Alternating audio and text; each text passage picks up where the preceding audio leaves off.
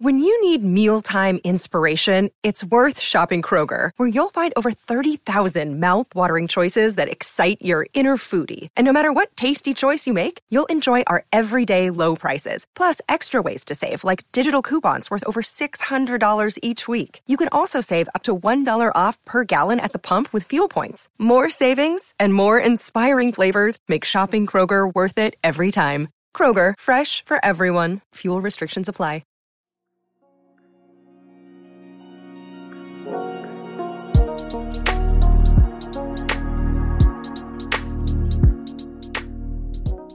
Hello. Welcome to the Clear Out Podcast, the latest Brooklyn Nets podcast on the Blue Wire Podcast Network, hosted by me, Matt Brooks. I'm a Brooklyn Nets reporter, content creator, do a variety of things, films, stats, video, writing, podcasts like this.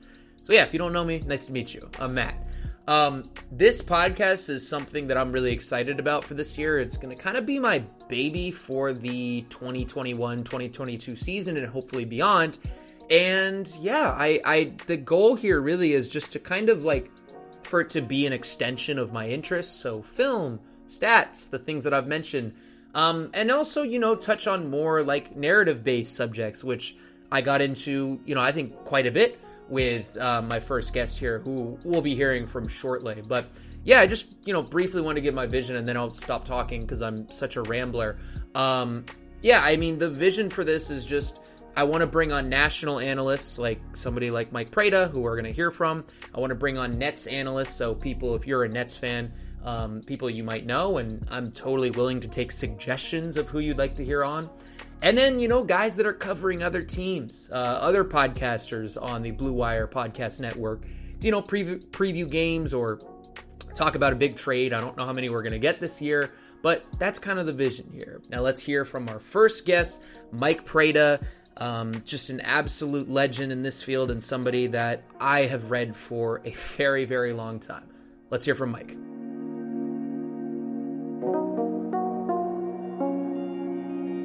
All right, joining me for the inaugural guest episode of The Clear Out, I have Mike Prada, who is one of my favorite writers, period, somebody that's a huge inspiration for what I like to do, which if you're listening, you'll know I'm very into the details, the film stuff. Mike, if Nets fans, actually, they should know you from your article you did last year on Prada's Pictures, which is your Substack. The piece was called No Dip. It was on Kevin Durant's return, and that aged very well, my friend. Well, it did, except for the fact they played only a third of the regular season. But yes, it did. I was happy with that one. Happy with the title as well. Yeah, no, that was a nice little pun. That's just obviously what I go for. Yeah, no, it did work out in the end. Of course, it helped that he was able to sit a third of the season or whatever. Yeah, so first off, just to give a little background about it, it was kind of going over how he's going to come back really well just because of the way he shoots the ball. So I just kind of was curious about your background for that piece. How do you even think of that? Yeah, no, it's a good question. I have to remember what my thinking was a year ago, and that it's very different than what it is now. I think a lot of it is. It's just, I think I've been thinking a lot more, certainly in the past 2 or 3 years, about just how players do what they do as opposed to how teams do what they do. Not to say that how teams do what they do is uninteresting, but I don't think there's a whole lot of secrets anymore in sort of how you play. Maybe other people feel differently, but what was more interesting and what I thought was maybe not less covered was, how do these, particularly as the game kind of spreads out, what players' skill sets need to be are just so different than what they used to be. And, watching Kevin Durant, it was a topical thing because I think for a lot of times before the season starts, you're wondering kind of about questions that don't have an answer or questions that people aren't necessarily thinking about. Or it's oh yeah, he hasn't played in a really long time. What's it going to be like? It's kind of fun intellectually to kind of consider questions that you can't answer until later, at least for me. Sometimes, yeah, maybe it works out where you're right. And sometimes, talking about Julius Randle figuring out playoff reads, you end up being really wrong. But I think, I had just done a piece over the summer, over the break on Tracy McGrady Yes. about kind of thinking a little bit, again, taking it back a step back, this modern era requiring these sort of giant, long, lanky wing players to be able to do to play this, what I think Seth Partnow, who now I guess has a new job, he used to work at the Bucks. He used to talk about this like sort of heliocentric player where it's just, it kind of occurred to me that like, it's not just that you need wings to win a championship. You need like kind of 6'9" lanky wings who do everything. Like you look at all these chapters, and that kind of got me thinking a little bit because I was in a bit of a history mode and I was writing a piece for 538 on McGrady and Kevin Garnett. Just that a lot of players, Durant in particular, credit Trace McGrady as like an inspiration. And so that caused me to look back a little bit more. And, why didn't he turn out to be as good as he was? And so much of that had to do with his body. His body failed him. And you look into more about why. And, why was he this person that was kind of like the prototype of a movement that never really benefited from it? That's sort of what it was. So my mind was kind of already primed a little bit to like stuff like injury prevention or biomechanics. And I don't have any background in this. I was going to ask, because you have such a like eye and just a knowledge of that. I feel like I've had to look a lot of it up. I failed physics in high school. I don't, sometimes I don't know what the hell I'm talking about. I just thought it was an area, having thought about it more, that is just way more interesting and uncovered. Yes. And I think one where I think there's a lot of potential to learn, for the audience to learn more about it, especially, and that's just not really paid attention to, on broadcast or whatever. So it was already kind of primed in my head, having done the McGrady piece and knowing what Durant has said. So I remember kind of having this hunch in my head that, Durant's been out for 21 months at this point. He had this game and this body that looked a certain way. And I've been watching a lot of WNBA, and I was thinking a lot about Brianna Stewart as well, having also come off a torn Achilles. And, just the big overarching question of like, what was Kevin Durant going to look like? And in my head, my mind was already primed to thinking about like, what is he going to look like health-wise, injury-wise, recovery-wise, having seen McGrady do what he did, and then also seeing Stewart kind of bounce back the way he did and she did. And I just started watching him a little bit more closely, watching the way he scored, watching the way that he did what he did. And it really occurred to me that there was something about the way his long, lanky body worked and the way he would step into his shots. I was really watching like kind of what did his jump shots look like? What did his moves look like? Because, I talked a lot in the McGrady piece about the hang dribble, which is like when you would hold the ball up and then sort of snatch it and shoot, and how Durant has used that move a lot as well. And you watch it a lot more and you just sort of see he's not really bending his knees that much relative to some other shooters. It's a lot of just sort of this like kind of very quick arm motion up to the shot.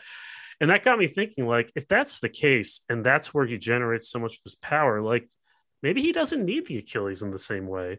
And then that kind of got me sort of thinking a little bit more about like, okay, so if his jumper isn't necessarily affected too much by his Achilles and he has this unblockable shot and this is the foundation of his game, the threat of his jumper should allow him to be able to get by people easily without needing to plant as much. And then when you combine that with like how much time he was out, it sort of started to occur to me that like, and advances in medical science, it started to occur to me like maybe what we know about Achilles injuries doesn't necessarily apply here. There are just so many confounding variables that like make the idea of like, well, Achilles is the most damaging injury at this age to be kind of useless. And so not really applicable. And through that combination, I just sort of tried to write it up and sort of put this line in the sand and say, based on all of this, I think he's going to be just fine. And yeah, would have looked really dumb if he wasn't. And I didn't have, it was just like really like studying all those details. And so I don't know. I just thought I get out in front of this now. I kind of put this thought out there. I kind of show my work, which is a big part of what writing this way is. And let's see what happens. And I guess this one turned out to be somewhat prescient, although again, it helps that he got to rest a lot. Yeah. So I don't know if he was ever like, if he had to play like 66 games or however many games, 72 games, and then the playoffs, whatever. But I don't know. I think it just had a lot to do with a shift in my own brain of like, I'm going to try to pay a little bit more attention to how individual players get to certain places rather than just taking a step back and looking at sort of the whole picture of like how a floor is spaced. And I'm going to start to kind of pay a little more closer attention to that. And that's kind of where that led me. Well, yeah, I mean, like the thing that kind of just stuck out to me about it was the sort of the way of like looking at injury was just such a different way. Cause I remember when KD at this point, it feels like old news after he was like the last guy standing on this Nets team pretty much, which is crazy to think about considering he had such a severe injury. But I remember like, so, you know, people were just doing the percentage thing, the 90%. Oh, is he going to be 85%? And it was just a really detailed way to look at this. So I'm going to link that below in the description of this podcast. But yeah, this is fascinating for me. And I just felt like I had to ask you about it. Well, it's interesting you say the like macro view, and like part of the advantage is that you start from that as a baseline. Like, yes, yeah, if all things are equal, like this is generally how it is. And then it made it easier to be able to identify like, okay, so what's different about this Achilles injury? And then you tack on 21 months of recovery, which again, that's like a huge factor that sort of is unsaid throughout the piece. Yes. Do you think it's a 2-year injury?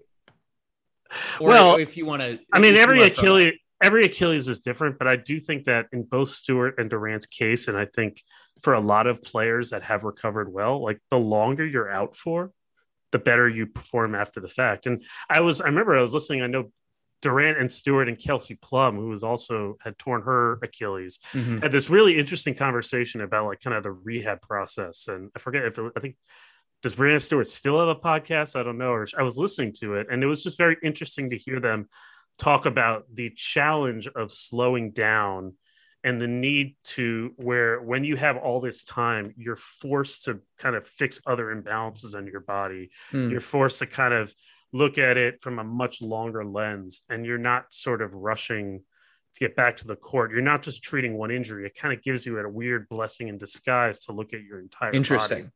And having heard that, it sort of again triggered like thoughts of, I mean, Durant's had injuries in the past on his foot.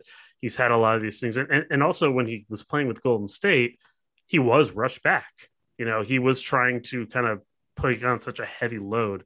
And that just added to the perception of like, yes, most injuries of Achilles, yeah, it's not good, but almost no player has been able to have the luxury of being able to sit out this long and almost reset the way Durant had, the way Stewart had. And so, yeah, I think not just in terms of like kind of more recovery time, but they were talking a lot, and I thought it was really interesting about like, just it gives you a new perspective on your craft and your whole body.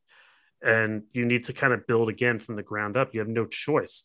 Like the Achilles in particular, it's just an injury where you're literally have to start from square one of how you move.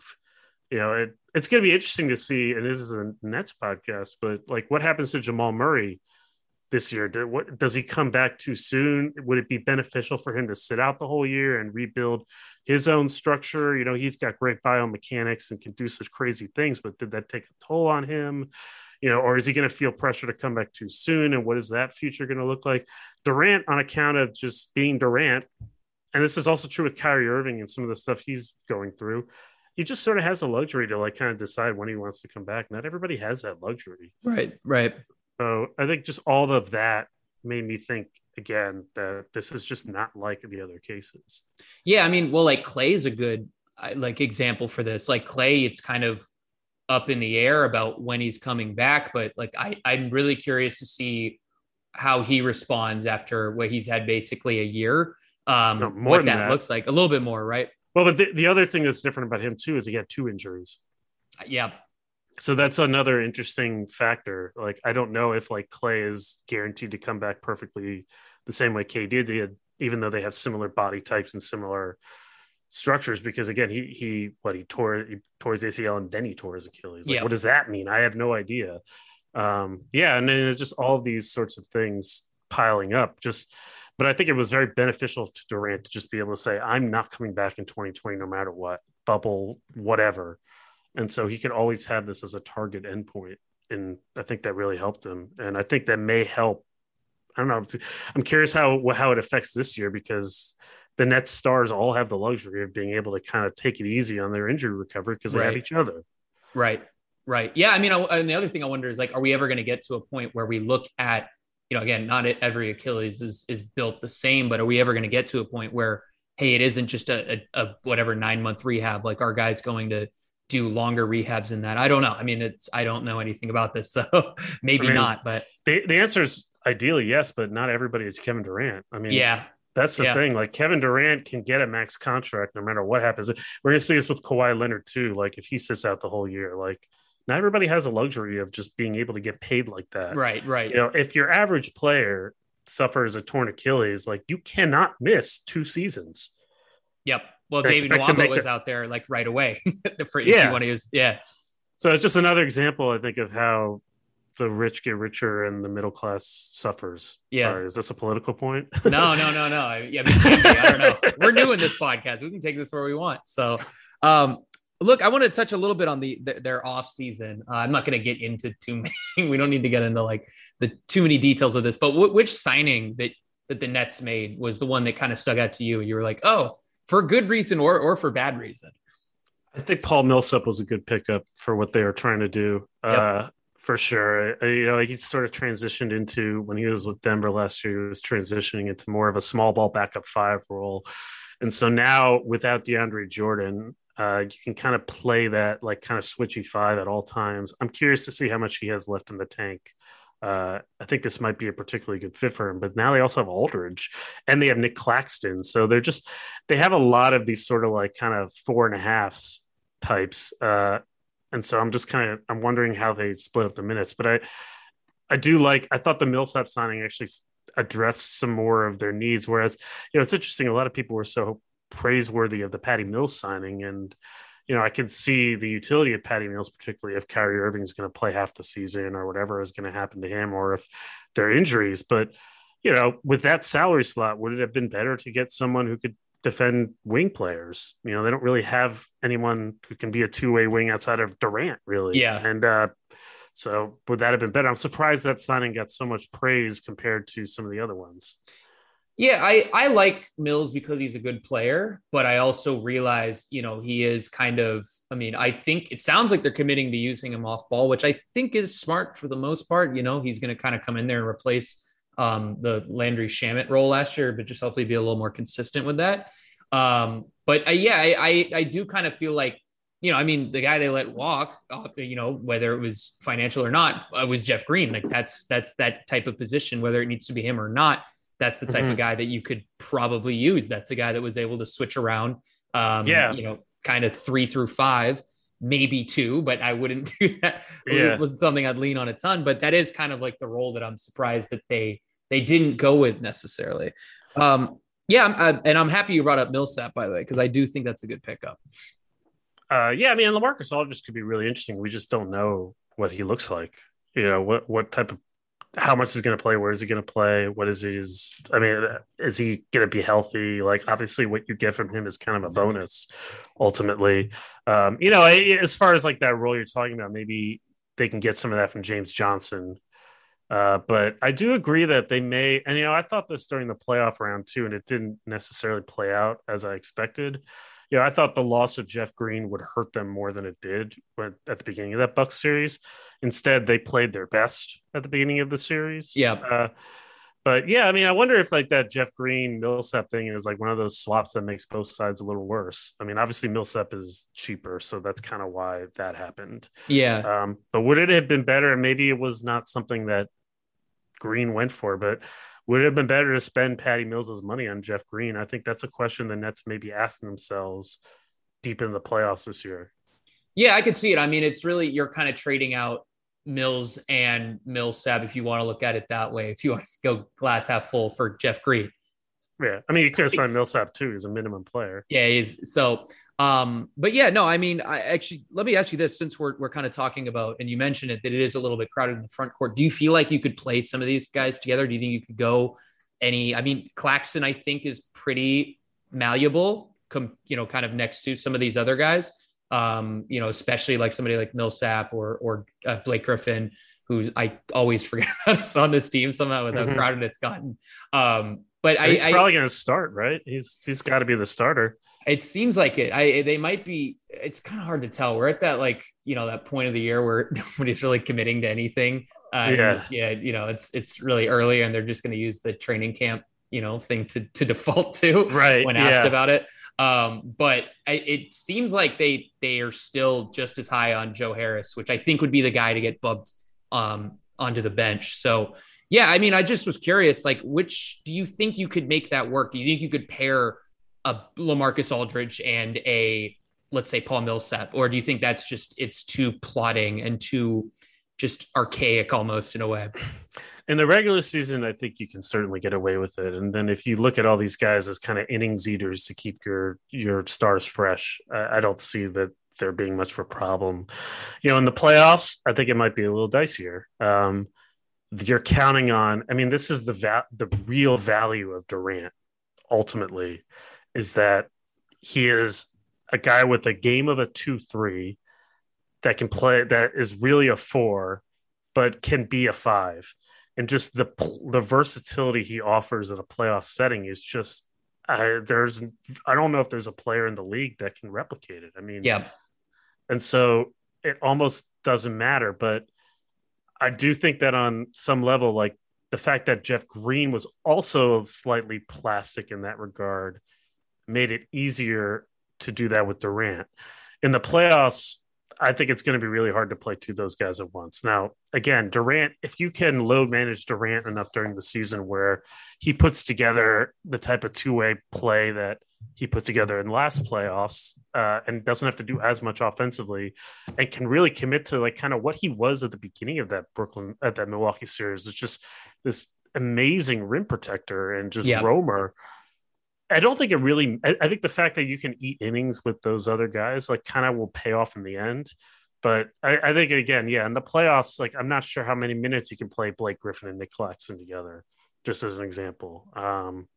It might be nice to have Jeff Green, but the other thing you can do too is like kind of, again, the versatility of Durant opens up a lot of different avenues. Like you can play Bruce Brown having guard threes, but basically be an offensive 5, and you can play him with Blake Griffin and Durant, and you're kind of getting a lot of what you would get from a traditional 5-man anyway. Right. There's just an elasticity to Durant that just opens up so much stuff that it may not matter. But I think it would have been nice to have one more guy who can maybe be a diet Durant in that regard. Yeah, and also somebody that you can pair next to him, like to replace that Jeff Green in those, because that was like their closing lineup last year. Like, and I that's one of the things I'm probably watching for. One of the many things I'm watching for in that first month is like, who is that guy? What does it look like this year? Is that just Blake Griffin going to step in?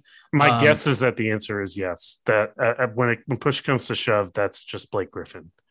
Because they're at their best last year, at least when they played small. I mean, they were just kind of saleable as a team when they put the big 3 out there and played a little smaller and spaced. So speaking of kind of things that stick out, when you watched the Nets last year, what was the thing that stuck out to you the most? Like, what was the thing that you came away from their games just being like, wow, they do this really well? And they just play in so much space. It's like when you play the Nets, I mean, this is true. Again, this is kind of the premise of this book I'm writing that will come out in the fall, but you're basically playing on a court that's twice the size of what it was 10 years ago all the time. The Nets now, it's like you add even more to that. You're basically playing on a court that with your 5 players, every single spot in front of half court is relevant because they have so much playmaking, shooting, and off the dribble scoring in so many different areas. You literally have to cover more of the court against them than you ever would against anyone else. And that's, I think, particularly deadly when they force a miss. Like, it's not even just like that they score in transition. I don't remember where they ranked in sort of transition efficiency. It's more just that, like, every time you're off a miss, if you're scrambling even a little bit, they can pick you apart just making you having to guard all that space, and you're behind on one play and it sets up another. So that's just like, it's just impossible to guard them to play. And this was, I think, the fatal flaw the Bucks ran into in the first games of that series. You have to play, you have to beat them on offense or on defense with your offense. You can't take bad shots. You can't take quick shots. You've got to sort of have an all court strategy where you're trying to kind of mash them inside instead of letting the game be a flowing game. That's the only way you'll beat them. And if the game is just sort of spread out, you just have no chance. They have too much. It's not even just they have too much shooting or too much playmaking. It's that they have guys that can score at every single piece of the court. There is no weak point within that 40 feet and in. There, like it's not even like those old Houston teams where it's like, okay, we just forced them to shoot mid-range shots. I mean, they got Kyrie and Durant who can just self-create all that stuff. So, I think that's the real challenge with playing against them. And it's interesting because there's all this talk of, one ball, how are they going to share it? And it turns out that if you're playing in that much space against the same number of players, it kind of doesn't matter. The only place where it really matters is if you sort of literally compress the court against them, somehow make it so that they have to play. It's like in baseball, if you each field is a different size and that changes the way the game is played. That's kind of what you have to do to them. And I thought Milwaukee had a good shot to do that. And for whatever reason, they didn't until like game 3 on. And then they did. And then, obviously they might have lost anyway if there was health issues, all that stuff. But that's what stands out to me kind of when trying to figure out like how are they able to share the ball with each other given all those ball dominant players. Really, that was all it was. They just played in all that space. When you say shrink the field, like shrink the court, essentially, is there a team that like when talking about this, I guess looking at next year's the competition, is there anybody that sticks out in that way? I mean, it's early, so we don't know. Yes, Milwaukee. Frankly, yeah. I mean, to me, like the real shame of that series, as great as it was, is that I thought those two teams were such an interesting stylistic match for each other. Yeah. Particularly with the way Milwaukee had played all year. Milwaukee spent 2 years playing 5 out and playing in space. And then last year started to commit to using the baseline area, starting to mash teams, playing Giannis closer to the rim rather than always further out. Right. That was interesting. What that style, and then they come out in the first few games and they just like forget who they are, and it was so frustrating as a neutral because I knew, maybe they lose anyway, but I just felt like they didn't put their best foot forward. And then they come to Milwaukee and they rediscover kind of like, okay, this is what we have to do. We have to make this shit ugly, Yeah. We have to play where Giannis is catching the ball low and he's drawing a lot of fouls and the game is moving in sludge. I thought Philly with Embiid last year would have been a very interesting matchup. I don't know if they would have beaten the Nets, but you cannot play the Nets game and win. You have to play a different game. And maybe if you throw the ball into Embiid and let him control everything, and the Nets obviously don't want that to happen. They would run double teams and all this other junk stuff at him. And I think they would have probably won that series at full strength. I think Milwaukee, just because Giannis, you don't necessarily have to throw the ball to him, was more of a challenge and will be again this year. I mean, to me, it takes a team like that. Maybe if the Lakers are totally healthy, maybe that's another team that can kind of get there. But to me, like, it ain't about like doing what like Miami's trying to do and like basically play smaller with them. Like, you can't win that way. You have to just mash them and try to draw a zillion fouls and turn the game into sludge and make them. I mean, if they get to play free flowing in the open court off misses, like, you just have no chance of guarding them. It's too much space, too much skill, no chance. But if you're constantly sort of forcing them to kind of have to grab you on the offensive glass, like every offensive rebound it's not that dissimilar from how LeBron played the Warriors in that first Warriors Cavs finals, maybe not as exaggerated, but so a team that can do that is with the best shot. And I think Milwaukee is the team that comes to mind. I mean, that if those teams are healthy, I think that is a fascinating stylistic series. And I wish we got it last year and we still got something great, but I don't think just adding in Kyrie and Harden would necessarily have made as big a difference as adding 1 + 1 + 1 and equaling 3. I'm not sure that changes the fundamental reality of like the Bucks can muck it up and the Nets can't. How do the Nets respond? That's an interesting point. I haven't heard anybody make that. Why do you think that? Well, because what do I think? What that it wouldn't have Just been one plus. yeah, if it wouldn't be 1+1. Well, I mean, I think part of it is I'm not saying that it would be like zero. Like I'm not saying that it would have been nothing, but I think again, like fundamentally, the only way you beat the Nets is you create a style of play where each of those three players has to work harder to get what they want. If you allow it to so that the game is open and they can just kind of play off each other, it's just too easy for them. But if you try to compress it, if you try to make it so that now they're dribbling too much and you're against a set defense, you're seeing their tendency to maybe play one-on-one, freeze out the rest of the team. They have to kind of compete on defense, which I think is another huge thing. Like the Bucks would have made them defend. If you're kind of having to deal with Drew Holiday and your grill or posting you up or just being physical with you the whole game, if you have to deal with sort of a Bucks team that's just kind of constantly crashing the glass and you're always having to, if you're Durant in particular, you're always having to put a body on somebody and no rebound is clean. And it's just the more times you're bumping bodies, that's going to affect how the flow goes on the other end, because I think it's still accurate to say that given the talent that they have, there is going to be tendency or moments where like the flow will not be there because all those guys think that they can just take the ball and play their solo act, dribble a lot and whatever. The way you get that flow is that you just sort of are able to run and play within sort of a quick pace. But again, if you don't have that, now you're still, okay, maybe Kyrie and Harden are more likely to make those shots than if Durant, is always doing it. Like the Nets would have won that series if those guys were healthy. But I do not think it would have been a blowout, and I don't think it will be a blowout this year. As long as the Bucks are able to ground them in the sludge, you still have the same fundamental problem if you're the Nets, whereas you just have it with more talent. So I think that's really what it ultimately comes down to. So that's why I think the Bucks, even though if you look at sort of top to bottom, like would you rather have Drew Holiday or Kyrie Irving take a tough shot for you? I mean, yeah, we know the answer to that. Would you rather have KD or Giannis? All these sorts of things. It doesn't change the fundamental stylistic difference that kind of can neuter all three of those guys and limit their production a little bit more. So that's why I'm not sure it would have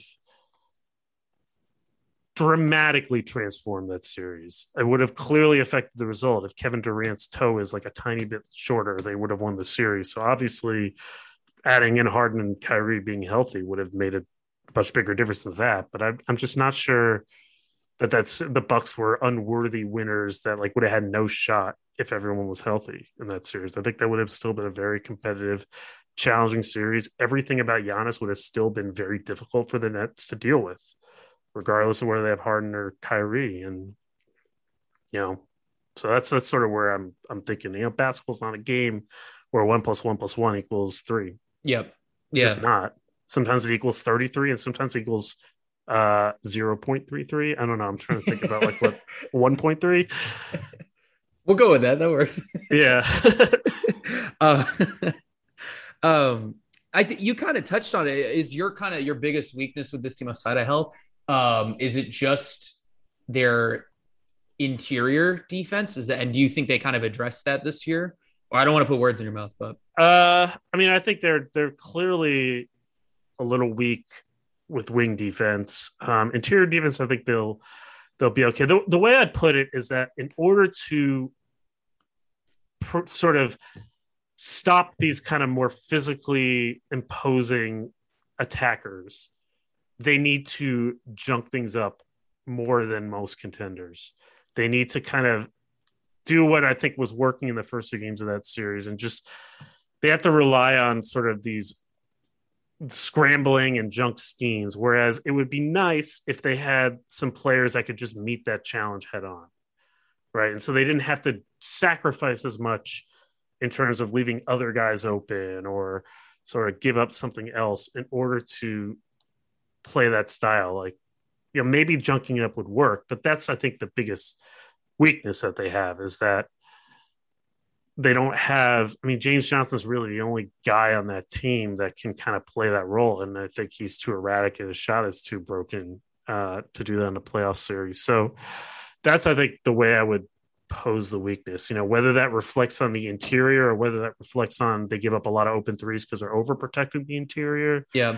Or whether that reflects on like kind of someone like Giannis just being unable to be stopped, and you have a scenario kind of like what happened in the NBA Finals where Giannis is either can only be guarded by your center or nobody. That perhaps is sort of where this could fall apart. But I don't know. It's perhaps slightly more complicated than saying that they are weak in this specific area or not. I think it would just be nice if they had another way. I think that if the game slows down to sludge, they do have some challenges where they don't necessarily right now have a player that other than a plan to beat that, other than just like, let's hope our great players hit tough shots, which they can do, but they can't always do.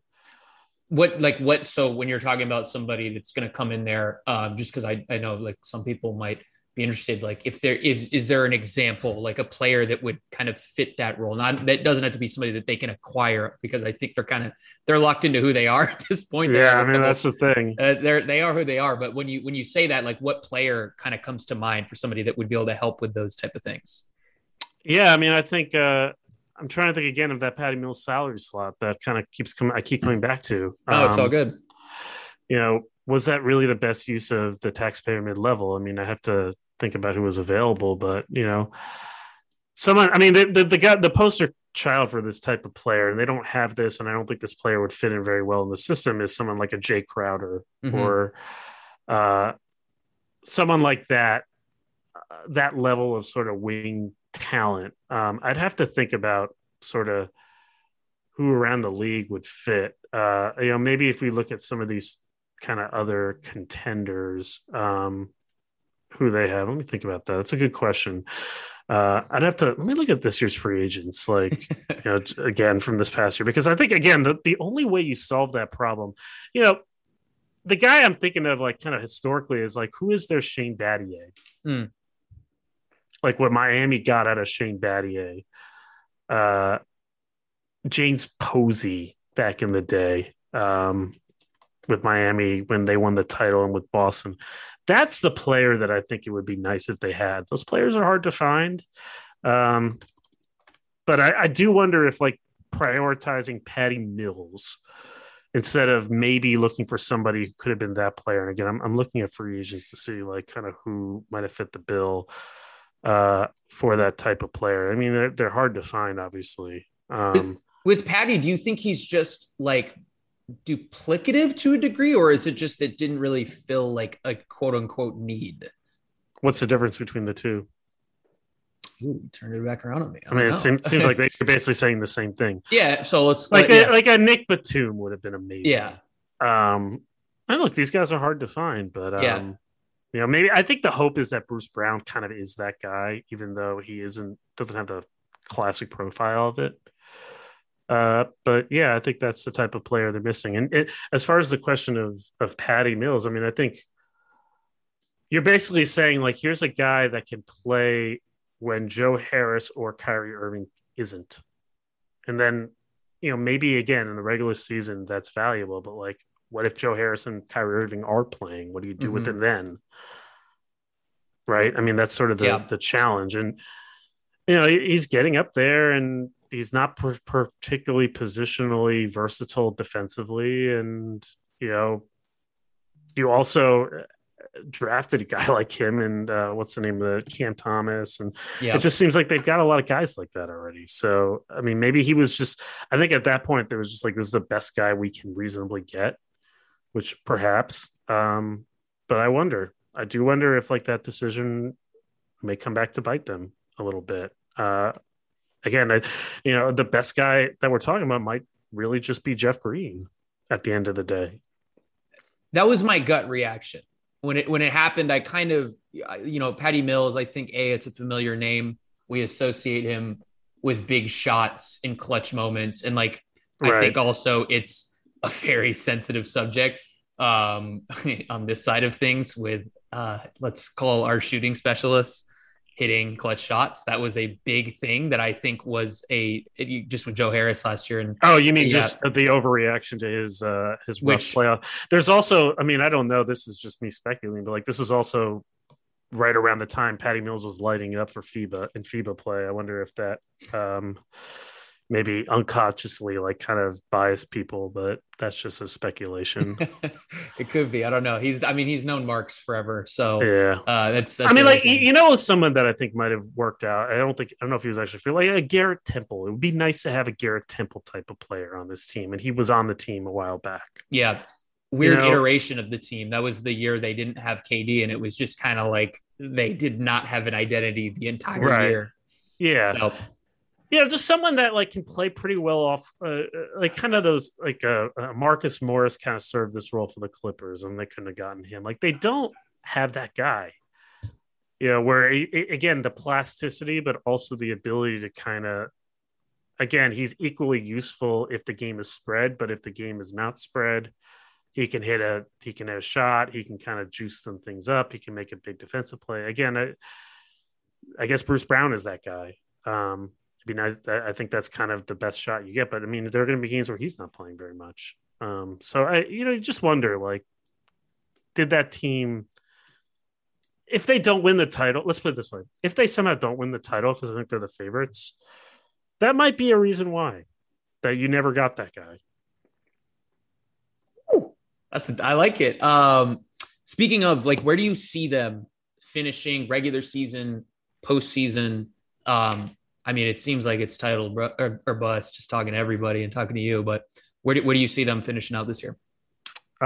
Most wins in the league and they win the championship. That seems like the most likely scenario. Again, How many wins?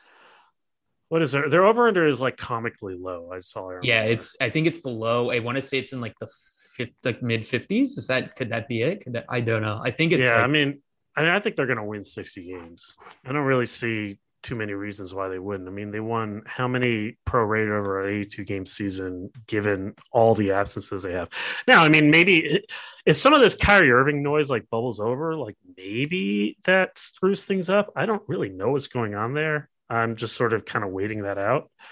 But if everybody's relatively healthy, they should have the most wins in the league.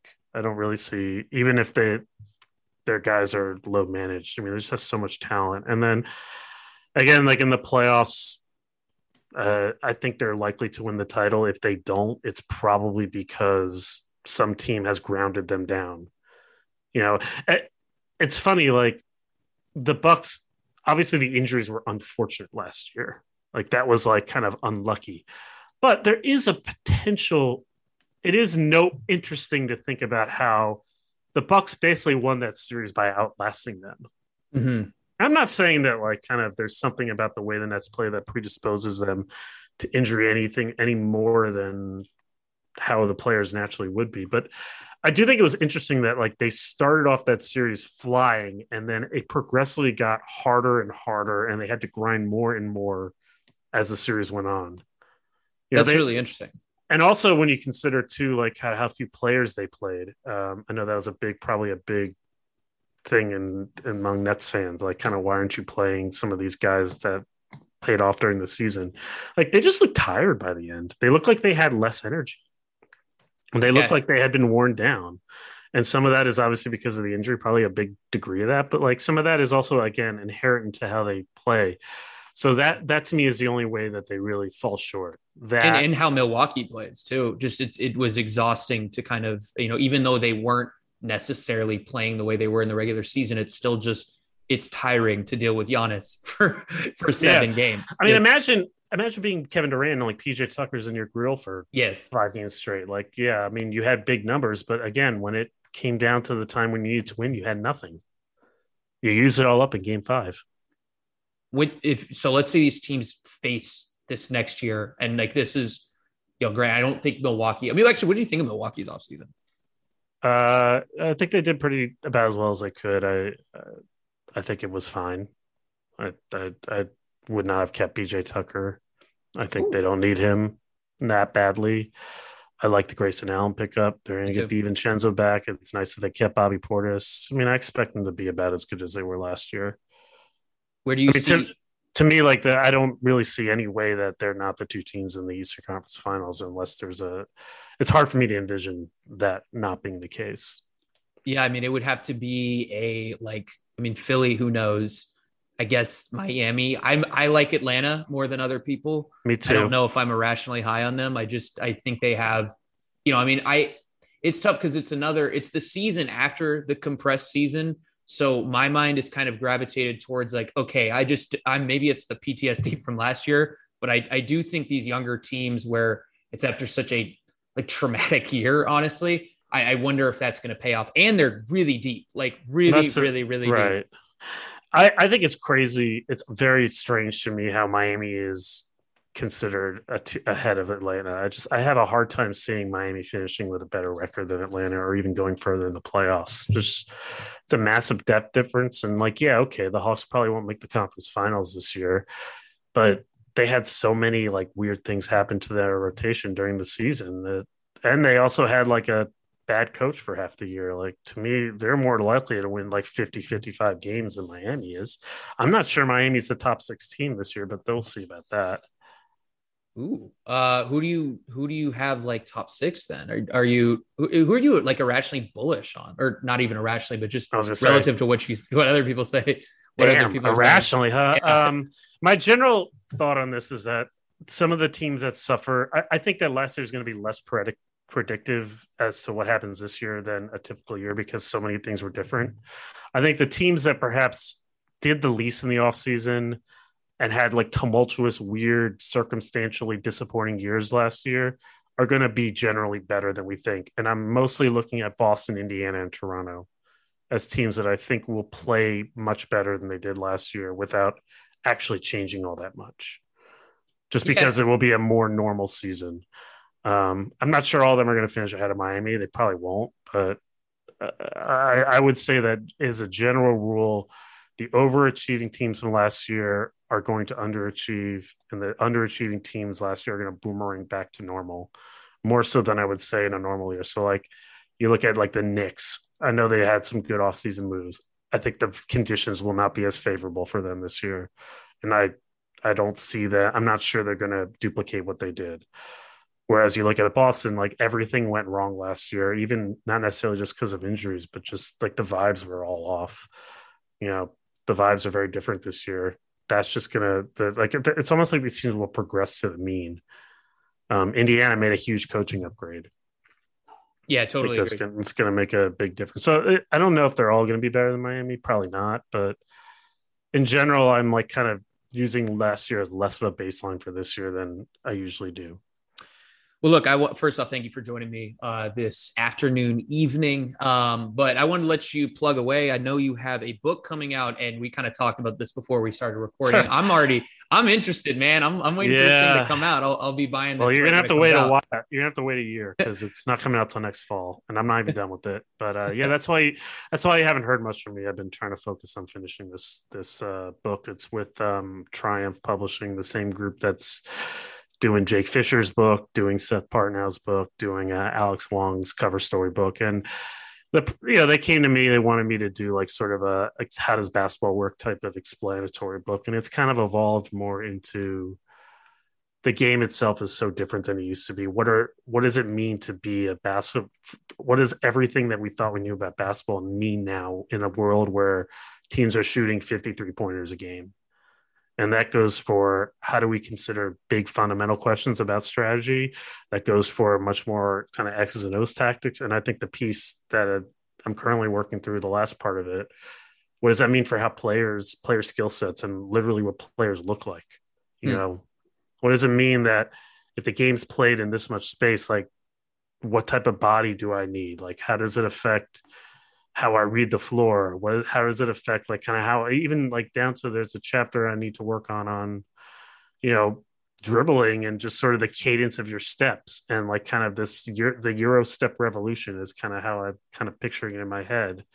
You know, if this space is allowing you to take two steps and a gather, and you're now learning how to maximize it. What does that mean for like kind of what we train, and how does that affect, you know, how the rules work and how we drive to the basket, and just sort of these like sort of very fundamental things of like what moves we use and how we sell our moves. It's totally changed based on how the game so much has changed over the last 5-10 years. So I like to think of it as like a reintroduction to how basketball works now, and sort of we'll see where it ends up going. I need to finish it, but that's why you haven't heard much from me. I've been like kind of really diving into that.